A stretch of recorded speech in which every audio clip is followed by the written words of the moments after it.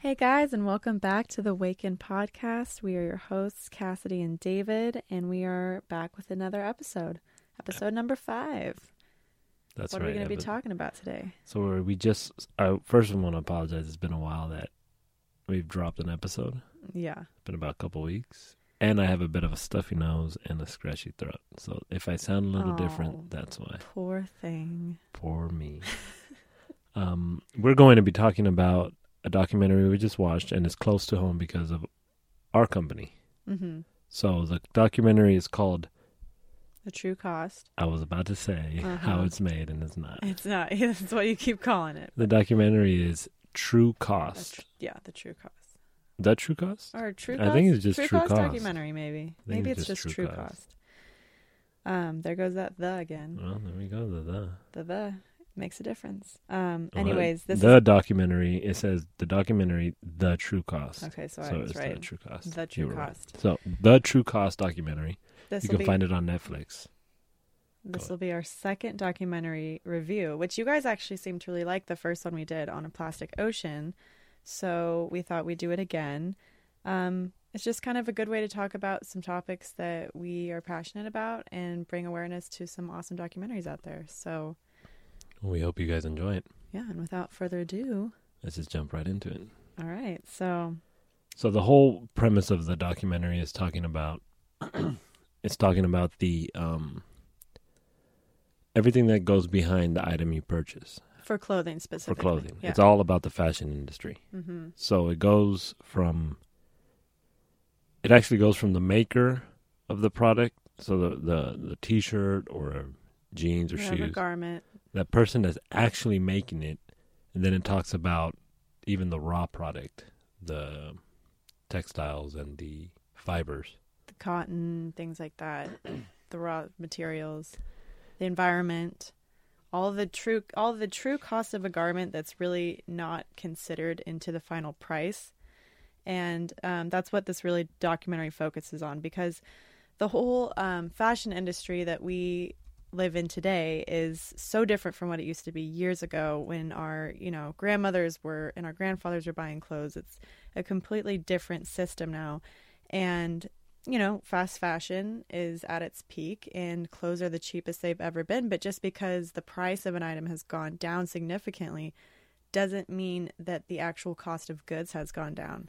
So what this documentary does, and I think it did a really good job, is break down all these hidden costs, whether it be workers' rights or environment, all these things that aren't considered in the final price, the true cost that's happening behind the scenes. So and the filmmakers are Andrew Morgan, he's the director, and Michael Ross is the producer, but there's also Lucy Siegel. Mm-hmm. She's executive producer, and is it Livia Firth?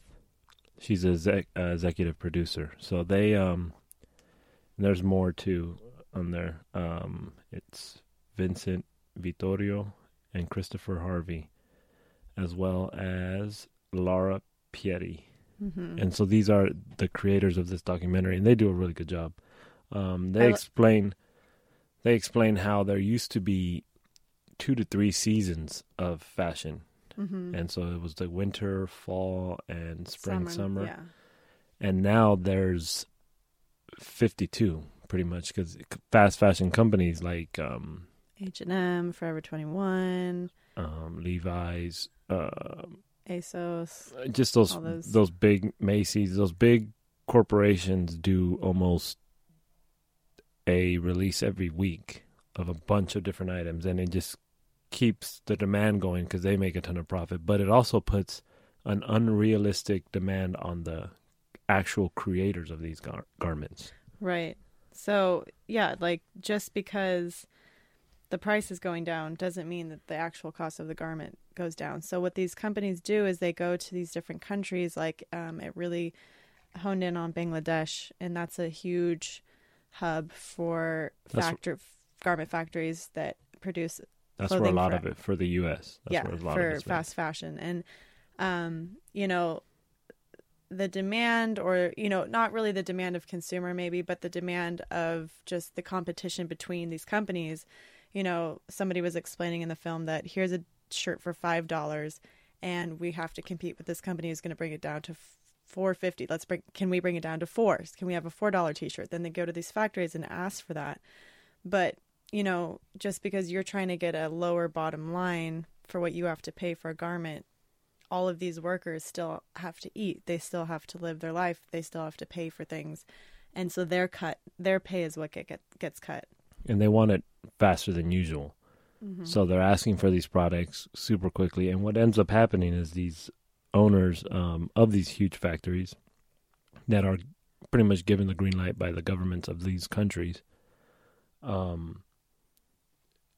pretty much ignore the dangers of the building or the environment damages. They're in. Yeah, and there's actually that big Rana Plaza. The Rana Plaza disaster where it was I think I have it written down somewhere. It was over 1,000 people who died. Yeah, total. I want to get the exact number though. It was like 1,239, I believe, people that died in that disaster. But there was multiple in that year. Other areas. Yeah, so there was a ton, which really got people to notice what was going on. And what was sad, what really bothered me about it is that the actual workers in these garment factories had told the management, the building's cracked. That morning, they were like... That morning, and they put them all back to work, shoved them in there, locked the doors, so they couldn't get out when it collapsed. And I think it's easy to kind of look at maybe the factory owners and be like, well, they should have, they should take care of their workers more. But really, they keep getting pushed and pushed to have these demands met, because if they don't, these companies have the luxury to just pick up and move to another factory that's going to make that cost. Or even another country. Right. And so then they won't have work at all. So it's just, it's a broken system in so many ways. So it's hard to just pinpoint, all these things. But definitely these larger companies need to be taking responsibility. And what I found so just kind of disturbing was, it talked about Rana Plaza and this disaster and all the things that happened after that, and lives that were lost and families that were destroyed and, communities that were ruined. The following year after Rana Plaza happened, was the most profitable year yet for these fast fashion companies. So it's like they didn't even skip a beat. It wasn't even... Just kept going. Yeah. And it's sad because in these countries, Cambodia, India, which the film focuses a lot on India, but it's China, India, Cambodia, a lot of third world countries.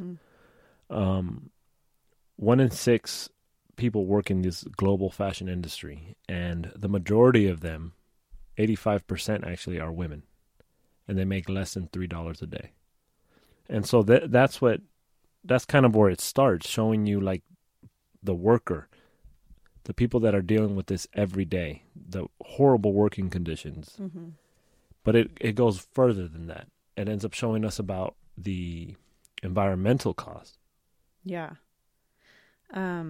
I was just going to say, when we were talking about, I was trying to find this in my notes, that Lucy Siegel, you said she was one of the executive producers, or so, she had a lot to do with the film as well, but she was posing these questions, why is this huge, profitable industry not able to take care of its workers properly? Why is it that it's not able to guarantee their safety? We're talking about basic human rights. We're not even talking about luxuries. We're just talking about eating, having food, caring for your children, caring for your family, your own health, or safety. Even a livable wage. A livable wage, yeah. It's really not that much to ask for from such a huge, profitable mega monster that fast fashion is. Yeah, and so what these companies like H&M and Forever 21 and all, there's tons of them. They pass the guilt on, or the risk and what's the word I'm looking for? Responsibility onto these garment factories. Mm-hmm. But they're really causing the issue by pushing that unrealistic demand on them. Right. But it talks about how it's not just a worker. It's a whole. Everything is tied to the fashion industry and fast fashion. Mm-hmm. So it talks about how even the way cotton's made. Yeah. It's the totally chemicals changed. And all that, and it was sad because pretty much what ends up happening in the movie, they explain it, is that they use all these genetically modified cotton seeds, and the ones that produce them are companies like Monsanto and there was one more. Roundup is but Monsanto, huh?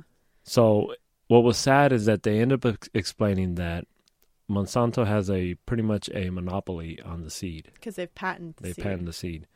So they sell it to the farmer, and the farmer goes into debt for that seed, and they have to come back to him a lot. And because they come back because they cannot seed collect from the previous crops, they have to buy new ones each year. That's what makes it such a big deal. And they the seed doesn't live up to the promise. So they end up having to go into debt for some more pesticides, more fertilizer. And what really broke my heart was that they said, well, then after they're in all this debt, the representative of one of these large companies like Monsanto comes up to the farm owner, landowner, and says, you haven't paid your debts, so now your land is ours. That's what we're going to take back for it. And they found that when that day, or when that happens, the farmer goes out into his land and drinks the pesticides and commits suicide. Mm-hmm. And in the past 15 years, over 250,000 Indian cotton farmers have killed themselves. That's the highest form of suicide. Farmer suicide. Farmer suicide. Yeah. And they're all in these towns where they're growing cotton or, these raw materials for essentially the clothes that we're going to wear one day. Pretty much. And it's just really a broken system from the seed to the actual item that's made. Mm-hmm. Everyone is suffering up to there, and the ones making the profit is a handful of people. And it goes into talk about, too, along with that thought that in these communities, in these villages where they're farming, they're having this agriculture, and they're using Monsanto for the pesticides and the seeds and fertilizer, they notice that there is a huge spike in mental retardation, mental handicap in children and adults, cancers. And what I just, you see these video and these pictures of these children and just the side effects of this all. It's not just, it stays in the ground. It's not bothering anyone. It's really having a huge toll. And it was so, I don't remember what the numbers were, but it was like 70 to 80 kids in a village could have these effects. And also what makes it even worse is that the same companies that are producing these harmful chemicals in the environment are also responsible and own the medicine to help them. So whether you have cancer, it's a win-win for them either way. The doctor was saying that the parents of these children are just waiting for the children to die. They can't do anything about it. Yeah. And so it's pretty heartbreaking to see that. But yeah, you're right that the same companies that create these chemicals are the ones that sell the medicine to them too. So it's just a win-win for the companies, but a lose-lose for the people that have to deal with that every day. Right, because why would you take responsibility and be like, let's change this way we do this when I can just give you the medicine that we make the money off of that either way. So I'd rather you get sick because then we can make double the profits. It's crazy. It's a pretty horrible thing. But even in the United States, there was a family that towards the end of the video of the documentary, her husband got cancer. They were cotton farmers. And she doesn't have like the proof, but it's so many people in that area were getting cancer, and they were all. It was like a type of brain. It was a brain tumor. And she said it's not like we had to go elsewhere because the area in which we live, it's so common for men from their 50s to 60s to have this type of cancer in that area because they're all agricultural workers. And so she's like, yeah, I don't have the smoking gun, but there's a pattern here that's obvious. And it's due to the pesticides that they're doing to spray for these cotton plants. But it's pretty interesting because what they're saying is that the water the chemicals that they use for the clothing, it's going into the waters. Mm-hmm. People are drinking the water in India and different countries. They're drinking the water, and the fashion industry is actually the world's second largest polluter. To oil, yeah. Right behind the oil industry. So it's obviously a big issue, and most of that apparel ends up in landfills. They brought out a good point that only 10% of the clothes people donate. Let's say you want to donate your clothes to... Yeah, this KonMari decluttering craze is full force. That most of that, only 10% of that gets sold in stores, and the rest go to these countries. And what ends up happening is they sit in these landfills in these different countries, but it also kills the local market. Well, so like it'll either go to landfill or they'll ship it in bundles to these countries. And then, yeah, like you were saying, it completely destroys the local economy because local artisans, traditions that have been passed down, heritage of these countries and these cultures starts to slowly get lost because there's massive amounts of U.S. imports of our garbage, stuff we don't want. And now the kids are getting it for cheaper and they're looking like Americans, quote unquote. They trying to westernize over there too. But so it kills the economy. Whole, even like 1 for 1, you buy one gets given. Right. Sometimes that's actually worse for the economy where they're trying to help. But in this situation, it's just we're sending so much clothes there that is ruining the local economy, but also all that clothes is sitting in landfills. I think that's really important to bring out because, like you said, we could send it, like we could declutter our closet and we could feel good because, I'm giving it to charity. I'm donating it to somebody who's going to be able to use it and I can't. But that's almost a kind of facade nowadays because of the scale that we're donating clothes. Yeah. It's not just like 1 or 2 every few months, every few years. It's like 10 bags at one time. And if like 500 people do that a day, there's no room to even put that in. And most of it's crappy clothes because we're all, subject to fast fashion now. Most $5 t-shirt. Right. So that's not even worth reselling. So we're just going to ship it or scratch it or whatever. But I just thought it was interesting too, having to do with like consumerism and just slowing down. Somebody quoted that, like advertisement has it in our heads that the way to solve the problems in our life is to consume. Yeah. And that was, I forgot where I heard it, but a while ago. I don't remember if it was a president. I don't remember where that's from, but someone said America's largest contribution to society is consumerism. It's not healthcare, not anything really productive that could actually contribute towards the benefit, but consumerism. And that whole idea that we can't live without fast fashion is a complete myth. So just because it's there doesn't mean we need to buy it. Right. So I think, they do explain that besides all the environmental impact, the human impact, which is all that is horrible. It's hurting people from the water and the seed all the way to the t-shirt. But they were also explaining how we all are so focused on eating organic or using organic creams and pesticide free, paraben free, that we forget that our skin is the largest organ, and we put clothing on us that is laced with chemicals. And we're wearing those for hours on a day.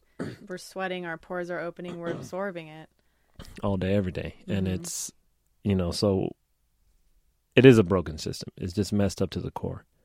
And then it's close to us because we own a company that deals with that. Yeah. We are a clothing line. We are a clothing line. And our goal from the beginning was to give back and help reduce waste. And so we try our hardest to do organic materials, organic cotton, organic hemp. Yeah, and not just reduce waste, but to reduce the actual negative impacts on our planet, on the people. We try to really think not just about, this is a product we want, but how can we do that with the least amount of harm possible? Yeah. Who are the people that are actually going to be making that? What does that look like? Yeah. how is this going to affect their lives? Because there's so many things. People always come to us and they're like, oh, you guys should do this. And we have so many things that we'd love to put into, have launch product. But we really, really try to do everything so consciously and really think about so many things before we release one. So each product that we release, there's a lot of thought behind it. The sourcing of the materials, everything. It's very, we want to make sure everything's accounted for. No, you're right. We'll get some people will be like, oh, you can find that blanket for cheaper. And I love our community. I love our community because someone wrote that in a comment once on Facebook. So you can find this for cheap. And then I didn't even have to respond, in a nice way explaining why we're different. Why? Yeah.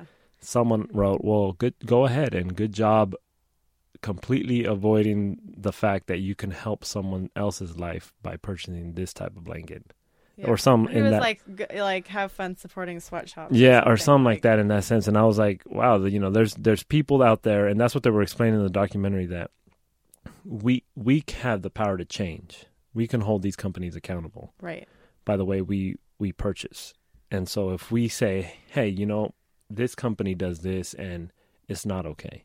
I don't want, just because it's $5 or even $10, I don't want what this shirt brings, the baggage it brings with it, what it does to the environment, what it does to human lives, people just like us. And so we have the power to say it's not okay. I'm actually going to go with a company like this. And companies do notice because when you start hurting their bottom dollar, right, they make the change. Because everything is about money.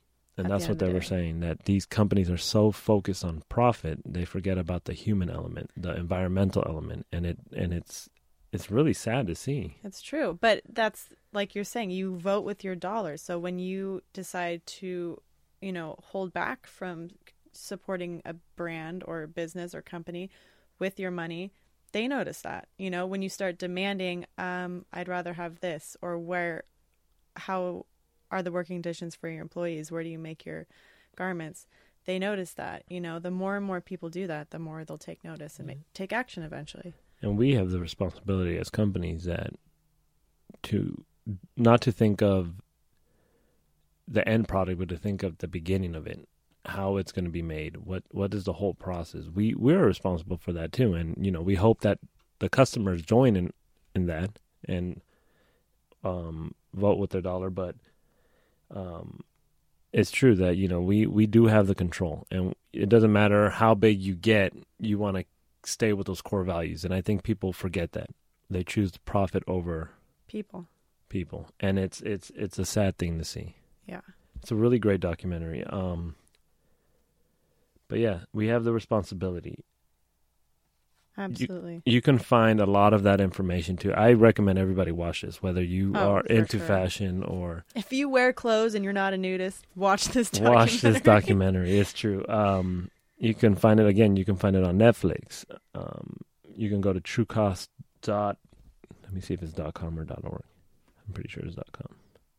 And we're actually going to do a follow-up episode too, talking about go a little bit more in depth about what we try to do as a responsibility, or as a company, to take responsibility for our garments. And maybe even have other companies as examples as well. We can talk about it too. TrueCostMovie.com is where you can learn more about this documentary and everything that's going on. But stay tuned for the next episode. Well, again, we're sorry we were gone for a little bit, but we're back. We're back. And let us know in the comments what other topics you want us to talk about. Mm-hmm. And again, if you want to support us, you can go to wakenedapparel.org. That's wakened, not awakened. Wakened, WAKENED, apparel.org. Or the link will be in the show notes as well. The link will be in the show notes as well. But it's a great documentary. We recommend everybody watch it.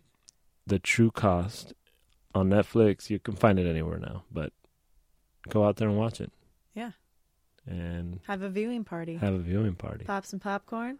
Oh, also, if you would like, go to our latest Instagram post at Wakened Apparel on Instagram and let us know any other documentaries you'd like to hear us do a little review on. Oh, that'd be cool. Yeah. Because I I love think watching documentaries. it'd be fun to kind of make this a thing. Because we watch documentaries actually quite often. So there is a lot of information, and we didn't want to get too much into it because we really want everyone to watch it and experience it for themselves. Yeah. So we kept this nice and short, but we hope you guys enjoyed it, and we'll see you in the next one.